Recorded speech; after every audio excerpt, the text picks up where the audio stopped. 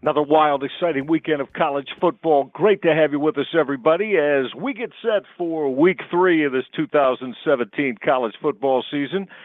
Maybe it'll duplicate some of the topsy-turvy goings-on in Week 2.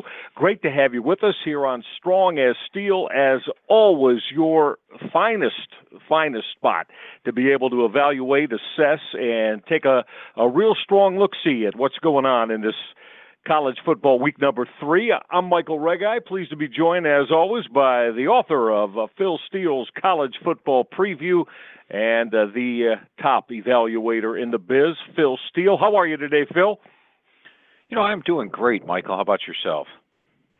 Absolutely phenomenal. Getting set for another huge weekend. Our producer, Jim Nabosna, here as well. And Phil, we've had some shake-up a little bit in the top 25 this week, specifically even in the top 10. And just to start off, your thoughts on Baker Mayfield and Oklahoma going in and really putting one on Ohio State that kind of scratched a lot of heads around the college football landscape. Yeah, very impressive. And I think, Ohio State did not look good, but a lot of that goes on how Oklahoma looked in that game. It's a very good Oklahoma team. And one that I had right in the top 5 at the start of the year. They look like the cream of the crop of the Big 12. Question marks arose. How would Lincoln Riley fare in his first year? Well, I think he passed his first test with flying colors in a battle of the new head coach, Lincoln Riley, versus the grizzled veteran, Urban Meyer. I got to give it to Lincoln Riley. They did a better job there, and they deserve it. Now, each week on ESPN.com, I write a bunch of different articles up there, and one of the articles I have up there is the power ratings for the Vegas power ratings for this week, how the teams are really rated in Las Vegas heading into the week, and in those ratings, they are the number 2 team in the country, Oklahoma is. You'll never guess who number 1 is, Michael. Yeah, I would not hazard a guess at that, Phil, because it probably hasn't changed too much from what everybody thought it would be, right? That's right, Alabama. The Alabama Crimson Tide, to be sure. So great to have you along on Strong as Steel. Let's get rolling today. Your number to call, 646. We invite you to give us your thoughts where you might want to assess your favorite football team, particular conferences. Doesn't matter. We take them all here on Strong as Steel. 646-668-2248. That's 646-668-2248. You can also get with us on Twitter at Phil Steele 042, at Phil Steele 042, at Michael Reghi, and our producer, as we said, is at Jimmy Boz 5. So that's how we roll. We invite all of your tweets as well. We'll take a look at that. Social media, very, very important, big to us here on Strong as Steel. Phil, let's start out. I keep finding myself fascinated with James Franklin's football team and looking at Trace McSorley and Saquon Barkley, who is my choice for the Heisman Trophy, and Mike Gesicki and that tremendously talented offense of Penn State. They kind of drilled Pitt, so they got their payback last week. And now the number 5 Nittany Lions welcome in Georgia State this week, who has lost their only game they played this year. Penn State is probably right now in everybody's consciousness, Phil, wouldn't you agree, as formidable an opportunity to win a national championship as anybody not named Alabama. Wouldn't you agree? Oh, absolutely. Now, their biggest question mark, though, back-to-back weeks. They have to play Michigan at home, whiteout situation. Right. They're going to be fired up. That's going to be an A-plus game. Then the very next week after that huge effort, they have to travel to Columbus and play Ohio State, which is playing with revenge, and Ohio State's fresh off a bye. So it's a tremendous scheduling advantage for Ohio State. If Penn State can overcome that, then yes. And I think talent-wise, the thing I look at when I look at Penn State is I've talked to James Franklin each and every year he's been at Penn State. That first year we're going over the team, they went about 1 deep. This year they're about 4 deep at every position. They were a loaded team.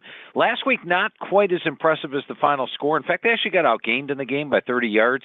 but they were still in control of it almost start to finish. And when you look at Georgia State this year, I was surprised they let go of their head coach at the end of last season. Opened up with a loss to Tennessee State. They got outgained by 110 yards in that game. Connor Manning is a transfer quarterback that was there last year. He's back. But I think Georgia State's going to have a tough time. Biggest thing Georgia State's got going for them in this game, Michael, is the fact that Penn State is off that big game against Pitt, and they've got Iowa, a huge game on deck, their Big Ten opener. So it's a bit of a sandwich situation for Penn State this week. I still like the Lions to win this one pretty comfortably, though, something like 49-0. That's pretty comfortably, no question about it. And James Franklin's got them rolling in Happy Valley, and they'll get another look-see there this week. This is how we do it on Strong as Steel. Again, 646-668-2248. You might want to get with us with regard to your favorite football team. Mason Rudolph, that quarterback of the Oklahoma State Cowboys, off to a terrific start. We just mentioned Pitt. They got to go to Pitt this week. Let's head to the state of New Jersey here on Strong as Steel. We welcome Rich to the show with some thoughts on that football game. How you doing, Rich? Welcome. Doing well, guys. As usual, thanks for taking the call. I took a futures bet on Oklahoma State earlier before the season started to win it all. And I'm really looking at the schedule, and they have some real tough games. That goes without saying. But this Pitt game is kind of scary to me. I just feel like 2 games back-to-back on the road. I'm worried that Oklahoma State might not necessarily be taking this game seriously after really 2 blowout victories. I'm just trying to get your thoughts, what you think about the overall matchup between the 2 teams.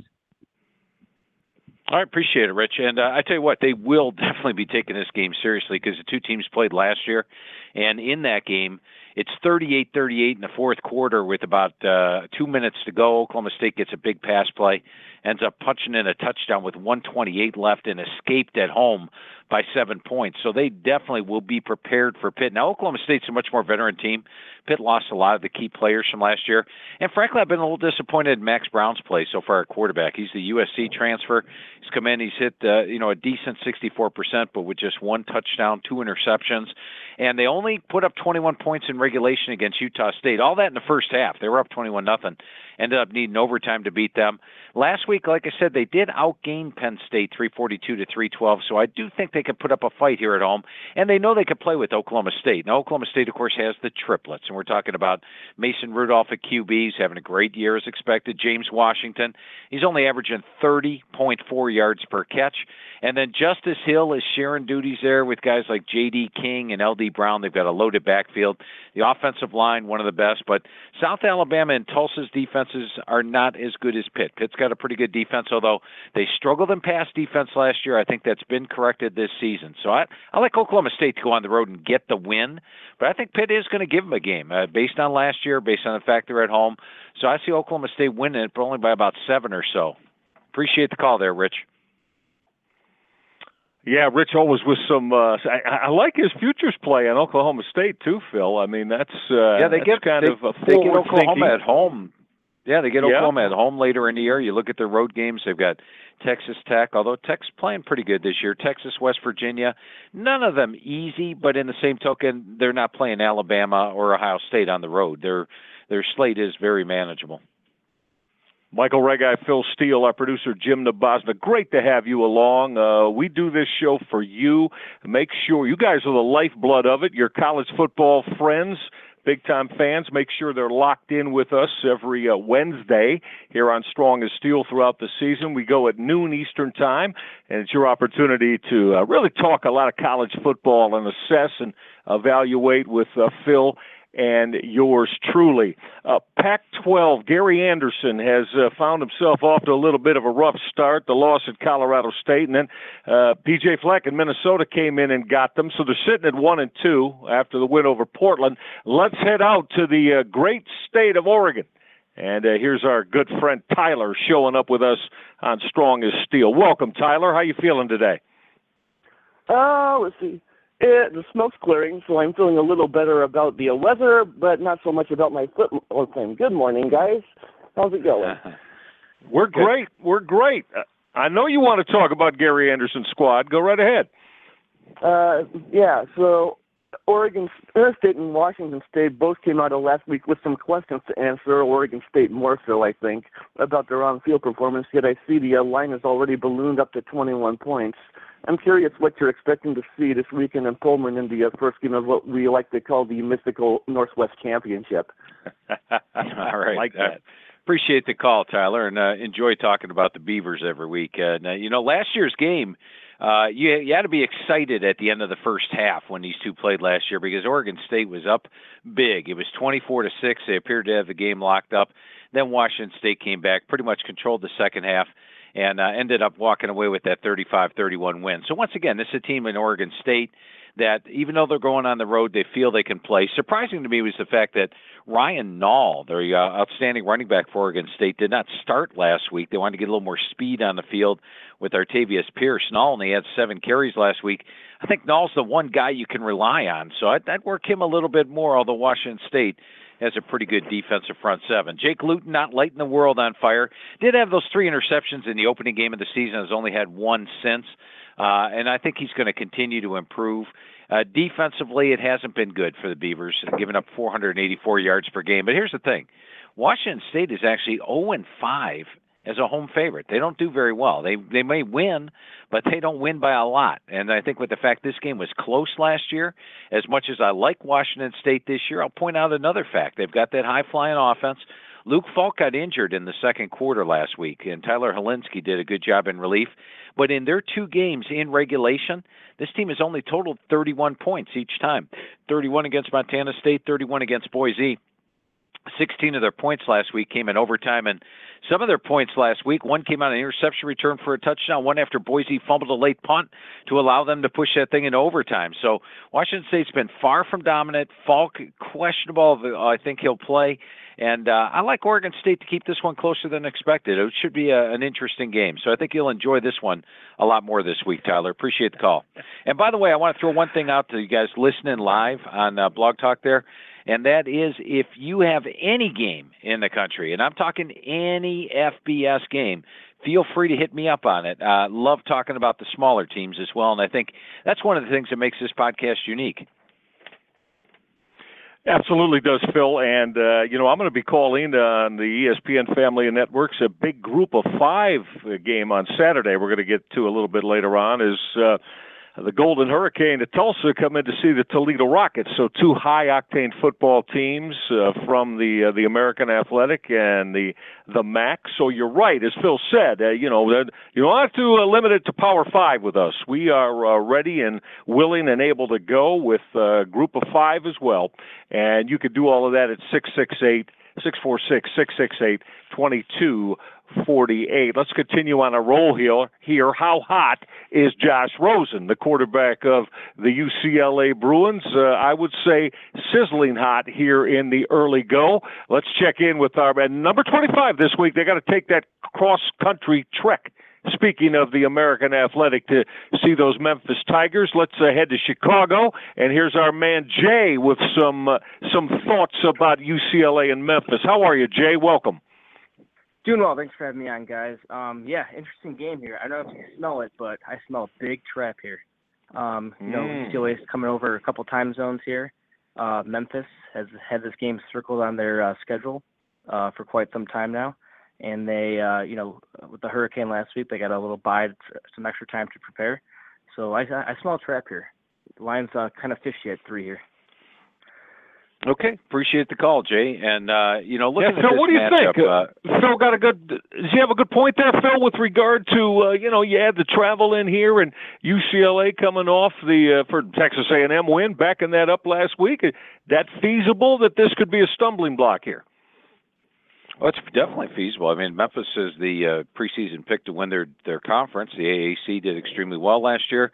This game, Memphis amazingly decided to play this one at noon for some reason. Okay, that's 9 o'clock a.m. Pacific time, so it's pretty early for those California boys to be getting up. I don't know if college students, they get up before 9 o'clock a.m.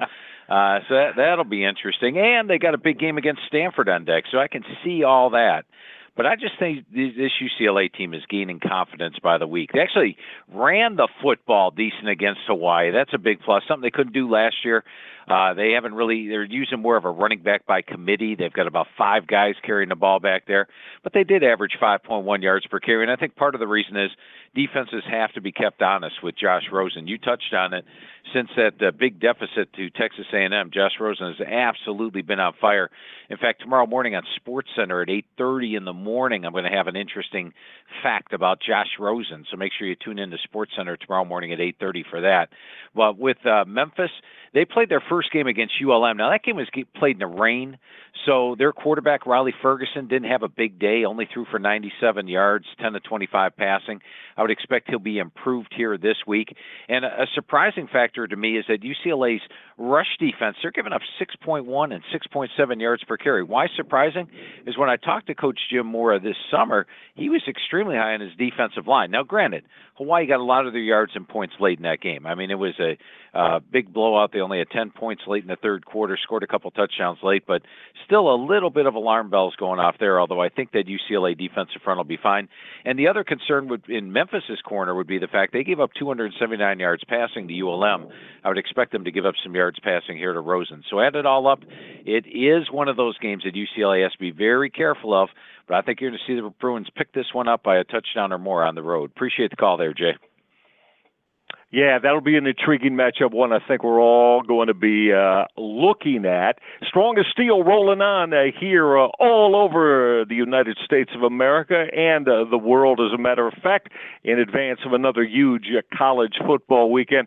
Hey, guys, right here and now, Phil and I, if you're like us, the pursuit of a great shave at a real affordable price continues, right? Well, I've got the truth for you. I've got the answer. I've discovered Harry's Blades, and we welcome them as one of our terrific sponsors, Harry's Blades, and we're here to share it with you.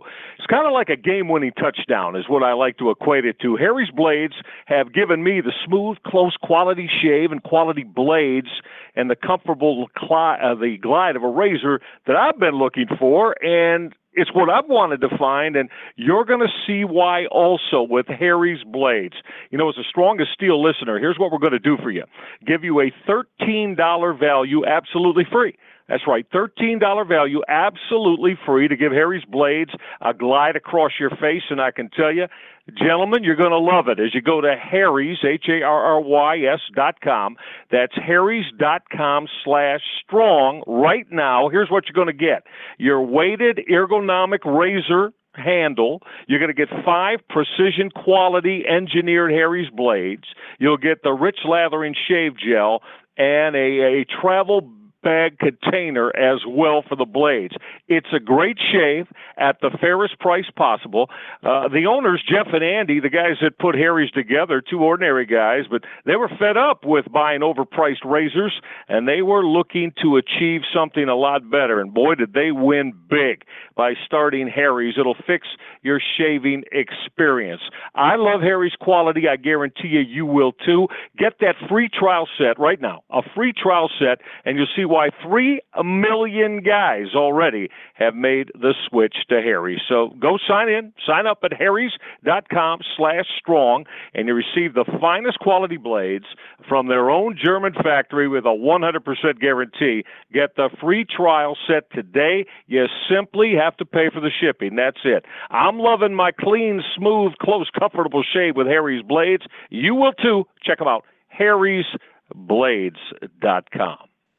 All right, Michael Reghi with Phil Steele and our producer Jim Nabazna here on Strong as Steel. You guys are loaded us up today. We love it that way. 646-668-2248. Let's keep rolling here. Let's check in the great state of Arkansas. And here's our man Josh with some thoughts about a non-conference matchup that intrigues. Hey, Josh, welcome. Hey, good afternoon, guys. Love your show and love the great work that you do. I just really had a question on the Baylor game against Duke this week. What I look at is Baylor off of 2 lackluster home performances against weaker squads, and Duke is off a max effort game against Northwestern. I think in the preseason this would have been a pick-em or maybe a field goal game either way, and now we get a lot of value at 14.5 with Baylor. So really just looking for your thoughts on this matchup, and thanks again. I'll hang up and listen. All right, Josh, I love the way you break the game down because you hit it right on the head. I was thinking the exact same thing when I saw that matchup this week. If this game was played in the preseason, Duke and Baylor were about pick'em coming in, and now here we have Baylor getting a full 14 points. Now, if you've watched the two teams, take away the uniforms and who they are, you would have Baylor or Duke probably favored by 21 because they just absolutely throttled Northwestern last week, 41-17. It wasn't even that close. I mean, 538 to 191 in the yards. They look great in the opener. Daniel Jones is on fire this year, hitting 76%. And the defense playing extremely well. I mean, they're only giving up 175 yards per game. It is a veteran defense this year. Now, Baylor went with a new Solomon at the starting quarterback. I wasn't wild about him when he was a quarterback at Arizona, and I wasn't wild about him when he's been a quarterback here at Baylor. But they're going to go back to Zach Smith this week, and I like that move. I know Solomon's more mobile, but Smith's going to give him more of a passing game, something that's really been lacking. I mean, Solomon hit 43% of his passes so far this year. I think you're going to see Zach Smith come in and improve that. They've got some receivers like Plant and Mims. And the defense, which did give up 585 yards of Liberty, played better last week. UTSA is a pretty good team. So I, like you, expect Baylor to play a lot better this week. I like Duke to get the win. They're at home. They're the better team. But I see them only win this game like 4 to 7 points. And I think the line value is clearly with Baylor. Appreciate the call, Josh, and great insight. Yep, good stuff from Josh as always. And, Phil, I was thinking the same thing. I think we both felt last week that Northwestern would go into Raleigh and handle the Big Ten honor there. And then I thought, wait a minute, what do we always say about David Cutcliffe and his football team? You give them an assignment, it seems like, where everyone else feels that they're the definitive underdog and maybe don't have a shot to win. And Cutcliffe and his guys, they put it on Northwestern. So, yeah, I think that preparation of David Cutcliffe, you can never discount that with his football team. Yeah, and another advantage Baylor has is not only was Duke fired up as a home dog for that one, they got North Carolina on deck. That's their biggest rival. Yes, so right. This is a little bit of a sandwich spot for him. And I think Cutcliffe's teams perform better when he's an underdog than they do as a favorite.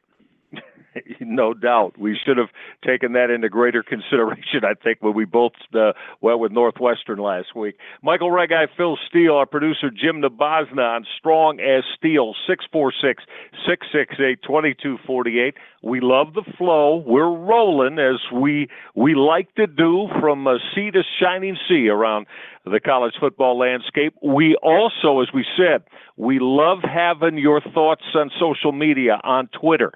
Let's call in our producer, Jim Nabazna, here, because a lot of you, we know you're working, you can't call and be on the show live, but you want to get your thoughts out there and get the assessments. Jimmy, take it away. What do we have in the Twitter mailbag today on Strong as Steel?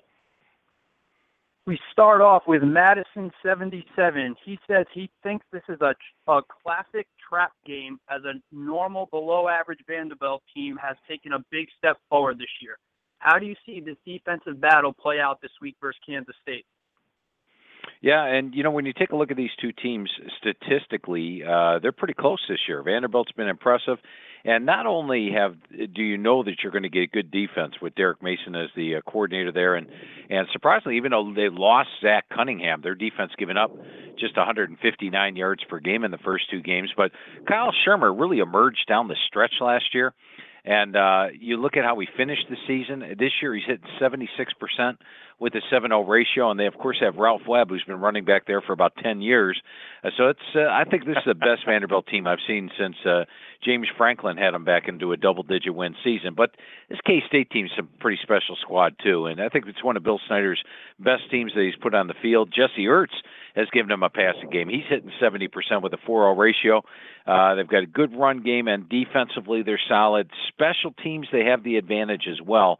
They've got one of the best special teams units in the country. And this is just one of those games where, right now Kansas State's about a 3.5-point favorite in this game on the road.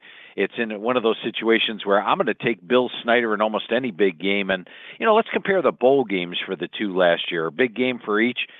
Bill Snyder and company beat Texas A&M, which was pretty loaded last year, and Vanderbilt lost to NC State 41-17. You look at some of Vandy's other wins last year, they came against a beat-up Tennessee, a beat-up Mississippi. I don't think they've really come out and beaten a team other than Georgia last year when they won that on the road, and I think Bill Snyder will have K-State very well prepared. So I like K-State in that one and appreciate the tweet. Sean Key Stokes says Ole Miss offense looks like it still has some firepower. However, their defense is still questionable. Do you expect them to get enough stops to beat Cal late Saturday night? I do. I like this Ole Miss team. I think they're under the radar. The probation has them picked 7th in the West. Now, here's one thing. This game is taking place at, we talked earlier about UCLA starting at 9 in the morning. This game is starting at 10:30 Eastern for these Mississippi guys. So, they wake up, 9 o'clock in the morning, 10 o'clock, sit around in the hotel all day long and finally get to play the game 10:30 at night. That's a late start for them. And I have been very impressed with what I've seen from Ross Bowers. I have to admit I underrated him a little bit coming into the season. When it was announced Bowers was going to be the starter, I was sort of nonplussed by it, but he's hit 67%, 4-2 ratio, got him the win over North Carolina. But I look at last week's game against Weber, and granted it was a situation where it was a sandwich for him between North Carolina and Ole Miss, but they got outgained 571-431. That was a ball game for a good portion of it. And this is a Mississippi team that I think just keeps falling under the radar. Everybody has no expectations with them due to the probation, due to the fact they can't go to a bowl. And I think it's sort of a us against them philosophy. I really like what I've seen out of Shea Patterson so far. I think they have got talent in the defensive front seven. Good running backs, A.J. Brown at receiver. So I like Ole Miss to go on the road and grab the win there by a touchdown or more. Appreciate it. Over to Tommy Touchy. He asked, can Old Dominion control the ball this week against North Carolina and pull off an upset? I tell you what, Bobby Wilder's one of those crafty head coaches that gets it done, and enjoy talking to him each and every year. And who would have thought Old Dominion would have accomplished what they accomplished last year, and yet they did with a big winning season. Now, so far, losing Washington at quarterback is not. They haven't had the same dynamic QB. Blake LaRosa has taken over. He's hitting 57% with a 2-2 ratio. He's not the runner that Washington was, but their top running back, Ray Lowry, was banged up. He only had 44 yards in game one and didn't play last week. He should be back this week. So with him and Cox, they've got the run game, and this is by far the best defense Old Dominion has put on the field. You remember, and talking to Coach Wilder through the years, the reason they were that high-flying pass offense was he didn't have the athletes on defense. That's not the type of offense he wants. He wants run game, tight ends, strong defense, and he's got that strong defense this year, allowing just 304 yards per game. Now, when I look at North Carolina, frankly, I was disappointed in their effort. Granted, they gave Louisville a very good game last week. The Cal game surprised me. It was a game that they led the first three quarters and then gave it up in the fourth quarter. So 2 disappointing performances. It looks like they're going with Chaz Surratt at the quarterback spot. The defense is still a problem. Maybe Gene Chizik knew something when he said, you know what, I think I'll go work at the SEC Network this year, as opposed to being the defensive coordinator at North Carolina, which is giving up 587 yards per game. And while they can't stop the run, giving up 5.3 yards per carry, they can't stop the pass, giving up nearly 400 yards. So I do think Old Dominion has that possibility. How'd they get this game at home? They've got one of the best student bodies. And you know what? I talked to a lot of coaches, and one of the questions ESPN had me ask them was, who do you think has one of the most underrated home field edges out there? Old Dominion's name came up a couple of times. They said the fans know when to cheer. They're loud the entire game. They pack the place. And I think North Carolina must be on upset alert this week. I agree with you, Phil. Good stuff. I've called a lot of college hoops at Old Dominion in Norfolk, Virginia, and you're right about the students. They get after it, and we'll see if Bobby Wilder's football team is able to do the same. Appreciate it, Jim Nabosna. Appreciate it from all of you, as we love getting your tweets and your Twitter questions. As I said, social media, very, very important to us here on Strong as Steel. So is PhilSteele.com. Make sure that you're aware of Inside the Press Box, Phil Steele Plus, all of that is something that will enhance your college football viewing pleasure. Let's go out to the state of California. Speaking of those time zone differences on the left coast, and here's Clay with some thoughts on all of the things I just mentioned connected with PhilSteele.com. What's going on, Clay? Welcome. How you doing, Phil? How you doing, Mr. Boston? Mr. Reghi, I have my question is more about the handicapping than any specific game. I'm a long-time subscriber to the Inside the Press Box, and your insight's been just incredible over the years. But with that being said, I know that we've had a little rough start. Is there anything that you do to mix it up, or is it just like a great three-point shooter? You just keep firing away, knowing that things will change. Yeah, I appreciate the question and the concern. Phil, let me jump in here real quick. I just want to let Clay and everybody know that you can shoot the three now. I've witnessed that. Steele likes to step behind that line and fire that long ball on the hoop court. So he's very well versed in that too. I appreciate that, Michael, an awful lot, and I like the analogy because that's exactly what you do when you are a 3-point shooter. You just keep on shooting, and they're going to go in. And it's been a rough start for Inside the Press Box, but I think we'll bounce back big. And really, there's the tried and true methods are all there, and you learn, you adapt. Some things that were important 5 years ago are no longer important nowadays, and so there is a lot of adaptation on a weekly basis and every single week. And if you're an Inside the Press Box subscriber, first of all, I really appreciate you being on board. You know the amount of work we put in there, and we'll be on the plus side in the very near future. We'll get back up there very shortly. So feel very confident in what's coming up in Inside the Press Box the next couple of weeks, and appreciate the call. Absolutely. Strong as steel. That's why the show is named that way, because there is strength in what goes on here through week by week, and as you total it all up at the end of a college football season. And we are off to just an exciting and a very riveting beginning to this 2017 campaign. We've seen a lot of things that have, as we talked about, that have already jumped off the page at us, and there's going to be more and more from week to come. 646-668-2248. He's Phil Steele, our producer Jim Nabosna. I'm Michael Reghi. Delighted you're a part of Strong as Steel. The big one this weekend, I think, is Dabo Swinney. Man, anybody that thought that because he lost to Sean Watson and Mike Williams and a few more from that national championship squad, that things were going to suddenly fall off the rails in Clemson, South Carolina. Oh, better think again. They did Auburn last week. Now they've got the matchup against Louisville and Lamar Jackson, the reigning Heisman Trophy winner. Let's check in with. Let's go to Alabama. You know the Alabama's interested in that. Here's our man Chad with some thoughts on just that. Clemson heading to Louisville. Chad, how you feeling? This one's caught your attention, obviously. Of course. Probably the biggest game of the week. But I tell you what. Clemson played a great game last year with Watson, and I don't think they've lost very much with Kelly Bryant. Actually, I think they've gained a better passing game. They got a great core of receivers, great backfield. I actually see Clemson handling Louisville in this game. I don't think Louisville will be able to move the ball against their defense. Let's get Phil's thoughts on that. Yeah, good stuff, Chad. Yeah, Chad, appreciate the call and the comments. And, when you take a look at this matchup, I could build a case for Louisville. And here's the case. Last year, they played at Clemson with Lamar Jackson versus Deshaun Watson, took it to the very end, and almost pulled the upset.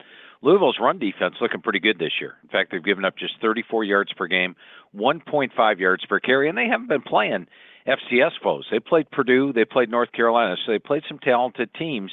That's a pretty good rush defense they got out there. They've got Lamar Jackson back. Meanwhile, Deshaun Watson not there. The game is home for Louisville. That's a plus. Another plus. Last week, Clemson had their A-plus game against Auburn. They're at home, A-plus. You can't play an A-plus game back-to-back weeks. So I think you add all that up, I could make a great case for Louisville here. But as Chad touched on, I like what I've seen out of Kelly Bryant. I think they've got some upgrades in the running back core. The receivers are fine. And the matchup I'm going to isolate on here is a Louisville offensive line that, despite the fact that these guys are averaging 41 points per game and 615 yards per game and 5.9 yards per carry and only 2 sacks, a lot of that is Lamar Jackson's mobility. The offensive line has struggled a little bit to protect them. They're running up against the number 1 defensive line in the country in Clemson. I expect that Clemson defensive line to disrupt a lot of what Louisville does offensively. This will not be an Auburn game. Remember last week I said the Auburn-Clemson game is going to be low scoring. Couldn't believe that the total in that thing was 57, and it turns out to be 14-6. 5 touchdowns, what the spread was, below what the spread was. Well, this week's game is going to be more on the high-scoring side. I think you'll find Lamar Jackson will make some big plays, may get a turnover or two, and I do think Clemson's offense will have steady success against that Louisville defense. So add it all up, I'm looking at something like 34-27 Clemson in this one. Team with the better defense, though, gets my vote. Appreciate the call, Chad.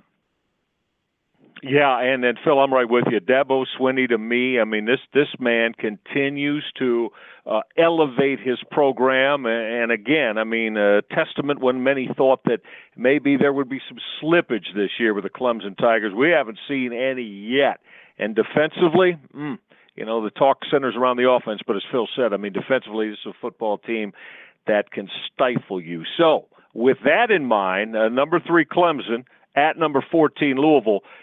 Phil, I want to head out to the West Coast again because Sam Darnold in the second half last week against Stanford was the Sam Darnold that everybody expected him to be. He fired 4 touchdown passes as USC pulled away in the second half.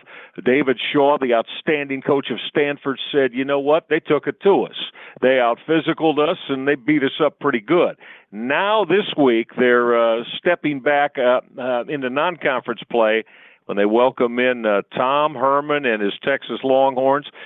Phil, this one, which Texas football team is going to show up in this one, and can they legitimately get into the fourth quarter and have a shot to win against the men of Troy in the Coliseum? Well, Tom Herman has faced 6 ranked foes in his career as a head coach. He is 6-0 in those games. Last year they upset both Oklahoma and Houston as an underdog. So he'll have Texas prepared. I like the way Chris Warren started running the football last week.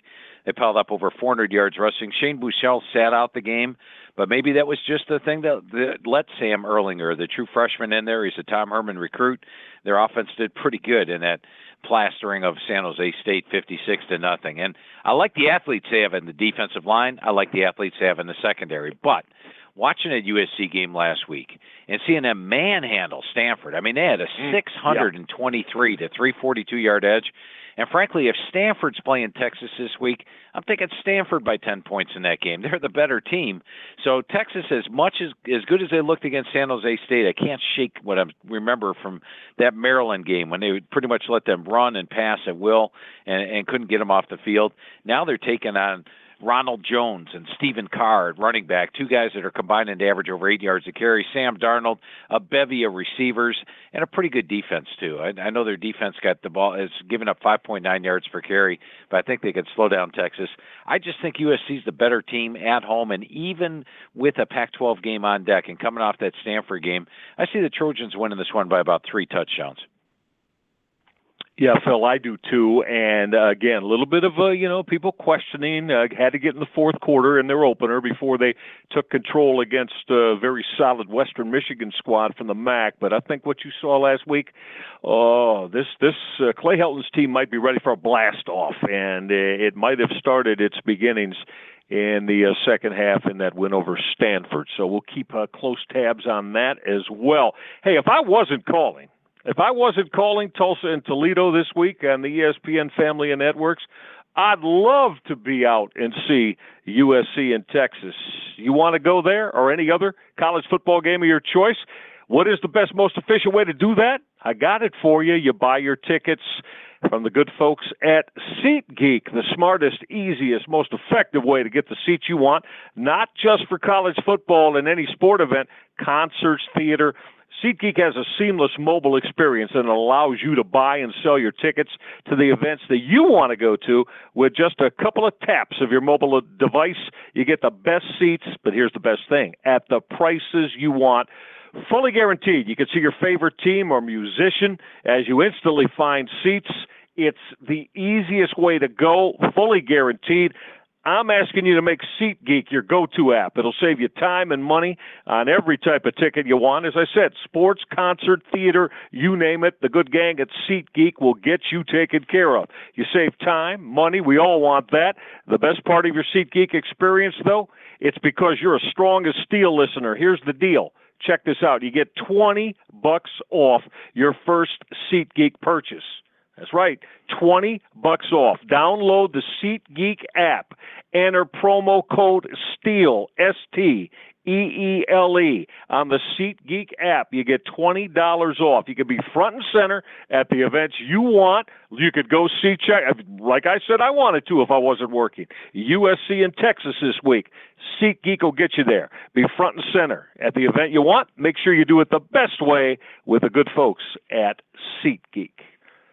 And the good folks here, that's us at Strong as Steel. Just delighted that you're a part of it with us here each and every Wednesday in advance of a big college football weekend, 12 o'clock Eastern. We do it. 646-668-2248. Michael Reghi, Phil Steele, and our producer Jim Nabazna. All right, let's, those Oklahoma Sooners were big time, as we know, with Baker Mayfield and company and their dismantling of Ohio State. Tulane this week for Oklahoma. Let down. Here's our man Mark from New York checking in on Strong as Steel. What's going on, Mark? Good afternoon, guys. Happy week 3. I just want to bring up this Oklahoma Tulane game. You know, I feel like this is a game that Oklahoma might have put on the schedule a couple of years ago before they introduced the triple option to Tulane. And I just feel like a big week after Ohio State, all those cut blocking from the Tulane offensive line. You know, Baker Mayfield was hobbling around a little bit last week. I just see 34 being too much. I see Oklahoma wanting to win this game, get out of there as fast as possible. What are you guys' thoughts? You know, one thing I want to say, Michael, is I'm really like the callers we have and the insight, because a lot of what they say is my exact thoughts on the games as it is. And I think that our buddy Mark here hit it right on the head. When you look at Oklahoma, everybody is patting them on the back. That was the game they wanted. You talk about an A-plus game, that was it. And I think he hit it right on the head. When they scheduled Tulane, they had no idea Willie Fritz was going to be the offensive coordinator. Fritz has come in, run the option. Last week they probably could have beaten Navy. They only lost by 2, missed 2-point conversion there. A very close game. Had the opportunities to get that one. They've got Jonathan Banks at quarterback. He's, last year when I talked to Coach Fritz about the team, last season, we're going over it. They didn't really have the true option quarterback. Jonathan Banks is the true option quarterback. In fact, Bill Snyder recruited him at Kansas State. And if Bill Snyder recruits you, that means you're a pretty good player and a pretty good person. I think Jonathan Banks is going to have a solid year with Tulane's offense. And the one thing those Oklahoma defensive players don't want to do is face the cut blocking. Many times that's what the prime guys don't like. So I think the Tulane's offense shrinks the clock, makes it a shorter game. You don't see Oklahoma play with the same amount of emotion. They've got the Big Ten opener on deck against Baylor, and the cut blocking the key thing. I see Oklahoma wins, very comfortable game, but probably only something like 30-something in that area. So I like the underdog Tulane to keep it closer than expected. Appreciate the call, Mark, and the comments. Yeah, and Phil, as we said, Baker Mayfield he had as good a second half, hit 14 throws in a row.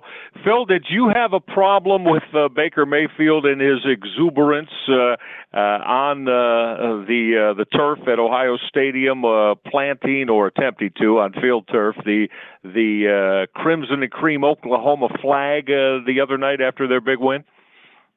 Yeah, you would think he wouldn't have done it because, it's Oklahoma, for crying out loud. You're supposed to win big games like this all the time. You shouldn't act like it's first time. But, in the same token, these are college kids. Let them have their fun. It doesn't really bother me at all. Yep, I agree with that. I don't think, and he apologized. I don't think there should have been as big as the conversation that was stimulated about it because, hey, exuberance of a big win. And listen, I mean, if you don't want those things happening, then I guess you got to stop the opposition and play better, or you're subject to that in this day and age of the game. We're rolling on here as Strong as Steel. Michael Reghi, Phil Steele, and our producer Jim Nabazna. Again, 646-668-2248. That's how you get on board. We'll be checking the Twitter mailbag here coming up in just a moment. Let's check in with Big Ten versus the SEC here as we head way out to California once again. And I think Jeff Brom and his Purdue Boilermakers in his first year, they're starting to catch the fancy of some college football fans. Phil, here's Tony with some thoughts on Purdue and Missouri. Tony, hi, how are you? I'm doing great, Michael. How you doing? Good, man. Good to hear from you. Phil and Michael, thank you for taking my call. I wanted to get your insights on the Purdue versus Missouri game.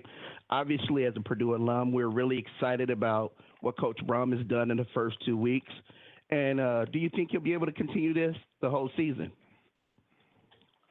Okay, appreciate the call, Tony, and appreciate you listening. And, when I looked at Purdue at the start of the year, they finished in the basement of the Big Ten West last years. I picked them to escape the basement this year, and I think they're going to have a pretty good season. Jeff Brom is the type of guy who I remember talking to him in Western Kentucky both years, and each time you look at the overall talent they had, and they did better. I mean, he always develops the offense. He's having a little tough time deciding on his quarterback, so it looks like it's going to be probably David Blau now. So they had the experiment with Sindler for a while, but two of them both might play. But love the way the offense is moving. 558 yards against a good Ohio U defense. That's very impressive. And really, they gave Louisville quite a game, led that thing a good portion of the second half in their opening game of the season. And defensively, here's the thing. He said he liked the talent he inherited on defense, and that's quite a shocking statement considering, that Purdue's defense last year gave up 38 points per game. So overall, I think Brom is going to keep this rolling. Now, are they going to contend for the Big Ten West this year? All right, Tony, they are not going to do that, but I do think that they have a shot at winning. They have a shot at winning this game this week against Missouri. And when you look at Missouri, they've got these gaudy numbers. And this is another thing. Tomorrow morning, SportsCenter 8:30. Make sure you check it out. I've got to go inside the numbers on a couple of games, and one of them is going to be Missouri. They're a lot. When they play a Power 5 team, their numbers are nowhere near what they are when they play a Group of 5 team. Case in point, South Carolina, 13 points. Drew Lock, basically a 50-50 ratio against Power 5 teams, gets a majority of his touchdown passes and interceptions when he takes on Group of 5 teams. But watch SportsCenter for more numbers on that tomorrow morning at 8:30. That's Thursday morning at 8:30. And when I look at Missouri, I don't see an overwhelming defense. I see an offense that struggles against Power 5 teams. And frankly, I think Purdue's maybe a little bit more confident right now. I think Purdue's got a good shot of going on the road and pulling the upset. Appreciate the call, Tony. Yeah, I got a big one in 2 weeks, Phil, when they welcome in Jim Harbaugh and the Michigan Wolverines. We'll be all over that. And speaking of Coach Harbaugh and his Wolverines that went to 2-0 and moved up to number 7 in both polls this week with a win over Cincinnati. Phil, on the Twitter side, Perfect Fit Athletic tweets at the show and at you and I to say, Wilton Speight, Harbaugh's quarterback, a little bit up and down, some inconsistencies as far as his accuracy, mistakes in the Michigan offense. Do you think that he gets it squared away and continues to ascend this year, or does Harbaugh make a move as Michigan gets set to play the triple option of the Air Force Academy this week? One thing I think Harbaugh would probably like to do is get back Shane Morris from Central Michigan, who's having himself a really good season there. Shane Morris, of course, lost the job and ended up transferring, and it's been Central Michigan's boon. I mean, he looked great against Kansas last week. Speight and O'Korn are two guys that I don't think either one's going to become an overwhelming quarterback this year. They may even have to go with the freshman, later in the season. We'll see what happens there. I was surprised the freshman dropped out at number 3 in the race in August, but it's still not overwhelmed with the quarterback play. Last week's game against Cincinnati was closer than 36-14. It was 17-14 late third quarter last week. And taking on the option of Air Force is never a good thing. We've talked about that numerous times. Cut blocking is your biggest concern, and all of Michigan's defensive linemen have NFL futures, so they're all going to be a little nervous about that. Air Force looked pretty good in the opening game, 647 yards. It was only against VMI, though. But I like Michigan naturally to win the game, but I do think Air Force will give them a game. And last time they came to the Big House, they gave them a game. So I think it's an Air Force team that had the week off. They're fresh. They're ready. And I think they will give Michigan a good game here in this one. Yeah, it should be fun to watch. And again, it sounded like I heard Don Brown, Michigan's defensive coordinator, on Monday, and he said he's expecting that, and they've been preparing for it a little bit in practice, quite a bit. But Phil, I know one thing. Speaking of Don Brown, his defense has scored 3 touchdowns in the 2 football games, one against Florida and 2 pick sixes. They have given up just 2 touchdowns. So his defense has outscored the opposition's offenses 3 touchdowns to 2 in the first couple of weeks. So, Michigan always seems that they'll have that to fall back on, right, in times of offensive struggles.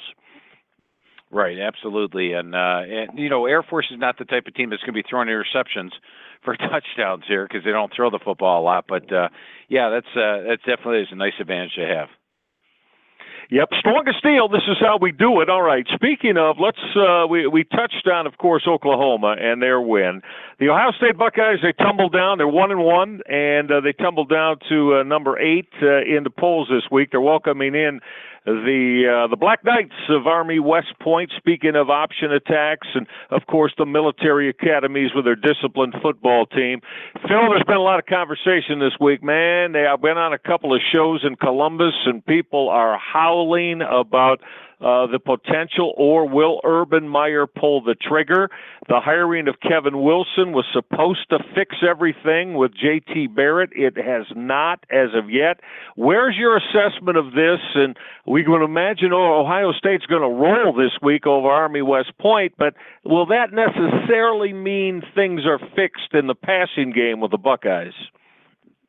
Well, 2014, they had some quarterback, J.T. Barrett, that really struggled against Virginia Tech, hit 9 of 29. They looked feeble. They lost by 14 points.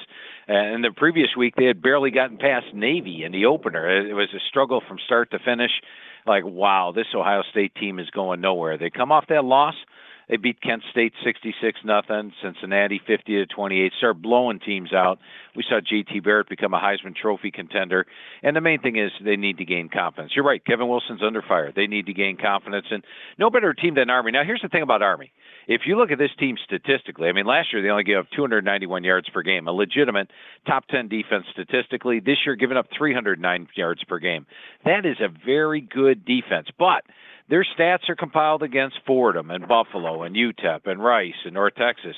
When they ran into a Notre Dame team last year that was in off a loss, Notre Dame just thrashed them. It was 38-6 at the half. Notre Dame needed a feel-good game. They were off an upset loss to Navy. They got their feel-good game. They shut down the option, and on the flip side of the coin, their offense scored basically at will, running for 6.1 yards per carry. Kevin Wilson should get that here. Now, if you're wondering how is Ohio State going to defend the option, Greg Schiano, their defensive coordinator, was the head coach at Rutgers. You go back to his days when he was the head coach at Rutgers, they shut down the option. They would play Army and Navy every year and always hold them under 20 points. And they did work in August for the option. Also, their defense coordinator, Greg Schiano, is coming under fire a little bit. I mean, they're giving up 464 yards per game, Michael.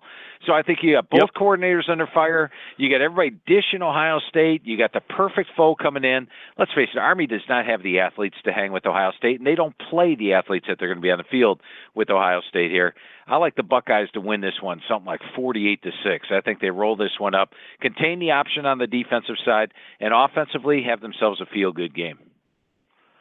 Yeah, and Ohio State's next 3, as we know, counting this one, are at home to the Air Force, to Army, and then UNLV comes in, who lost to Howard in their opener, an FCS squad, and then Urban Meyer will take the gang to see his former assistant Chris Ash at Rutgers. So, Phil, the next 3 are going to be opportunities for Ohio State, obviously, to really try to at least go out and some semblance of curing what ails them. So we expect Ohio State to roll in this one coming up this week. This is Strong as Steel. Got a few more minutes for you at 646-668-2248. You guys are terrific with your thoughts and ideas and your own assessments and questions on college football. I mentioned earlier in the show, we love the group of five. Phil, I think, and I am privileged, I am blessed and fortunate, I feel I'm calling the top group of five matchup this week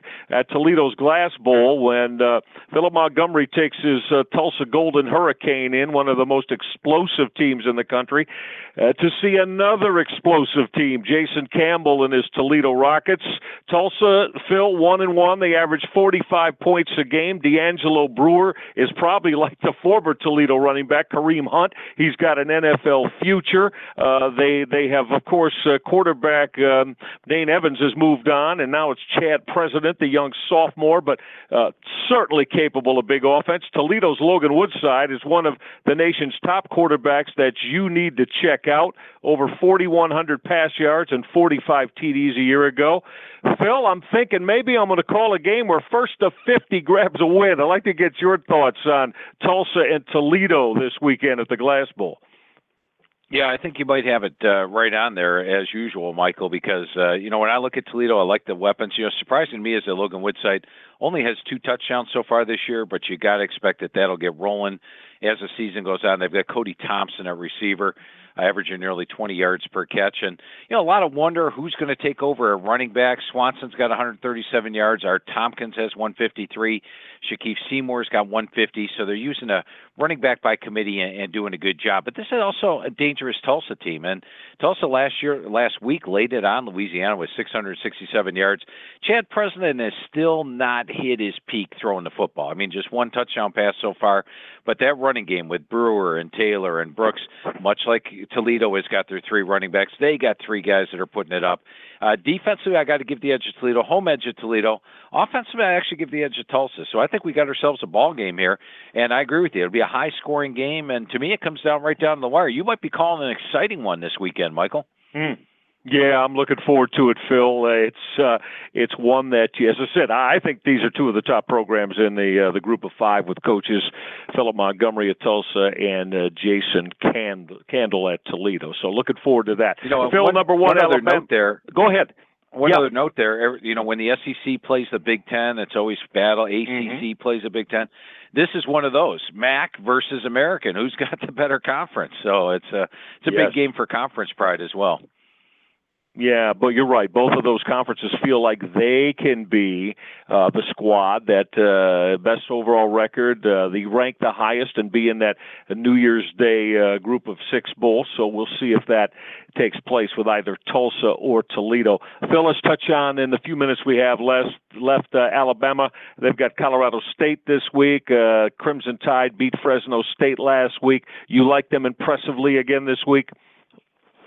Yeah, with Alabama, they still have not covered a game after winning that marquee opener. They're 6 losses and 1 non-event in their 7 games. 1 game got called early. You figure they're going to be back this week, full emotion. They only have Vanderbilt on deck. And when they played Colorado State a couple of years ago, Jim McElwain was the head coach of Colorado State, who had just gone from the offense coordinator at Alabama. I think Bama took it easy on them. But overall, this is a good Colorado State team. You go back to that Colorado game, they lost by 14. They actually had 3 long passes, which were pass interference, which really wasn't offensive pass interference. Amazing calls. They also had a 40-yard pass wiped out by a questionable hold. And so 4 big plays away from maybe putting up 500-600 yards on Colorado in that game. Instead, they only had a 397, 345-yard edge and lost by 14. I think Colorado State can make a game of it, but we'll see a more focused Alabama than we did last week. Yeah, that should be the case. I agree with you. Unfortunately, we have 3 that have been, 1 postponed, number 17. We were looking forward to the Canes of Miami going into Tallahassee against Florida State. Of course, Hurricane Irma has postponed that. They're looking for a date later in the year. And Phil, we also Florida International at Indiana has been canceled. Georgia Tech at UCF has been canceled this week. All of that due to, of course, Hurricane Irma. Phil, what about one in the SEC? LSU, 12th ranked Tigers at Mississippi State. They're both 2-0. Phil, LSU has won 16 of the last 17 against Mississippi State. That won't change this weekend, will it? I do like LSU in this one. And once again, going back to tomorrow's 6:30 Sports Center, I got some really interesting stats on Mississippi State's defense for you in that one. And I'm going to go back to the last two meetings between these two. You know, last year, LSU was up in that game 23-6, had the ball deep in Mississippi State territory, opted to go for it on fourth down and got stopped. Had they made the first down, they probably score again, win 30-6. Mississippi State would go and get 2 touchdowns in the last 4:10 of the game and make a game of it. And it was the same thing 2 years ago. I think this is a much better LSU team, much more diversified on offense. I like LSU to go in there and get the win on the road. All right, that's how we do it for an hour each and every week here on Strong as Steel. We appreciate you listening in, Phil. It's going to be another very, very intriguing weekend, and we'll look for you on SportsCenter, as you said, on ESPN.com with all of the writing efforts you mentioned, and I'll look forward to seeing you back here next week on Strong as Steel, Phil. Great stuff this week. Have a great football weekend, my man. Sounds great, Michael. Have a good weekend, buddy. Yes, sir. Going to enjoy that, to be sure. Our producer, Jim Nabosna, also always right on time. He's the man that stirs the drink in Strong as Steel. Jimmy, we appreciate your efforts. Of course, we thank our sponsors, our clients, of course, as they are doing a fantastic job, too, as well. So make sure you get with all of our wonderful clients, the folks at SeatGeek, and, of course, at Harry's Blades as well. That's going to do it for us. You are all the very, very best. We appreciate all your interaction with the show, whether you do it the old-fashioned way in the phone lines or, of course, on Twitter as well. Now for Phil Steele and Jim Nabosna, I'm Michael Reghi. We'll see you next time, everybody. Next week, 12 o'clock Eastern, right here on another edition of Strong as Steel. Have a fantastic football weekend. We'll see you next week, everyone. So long.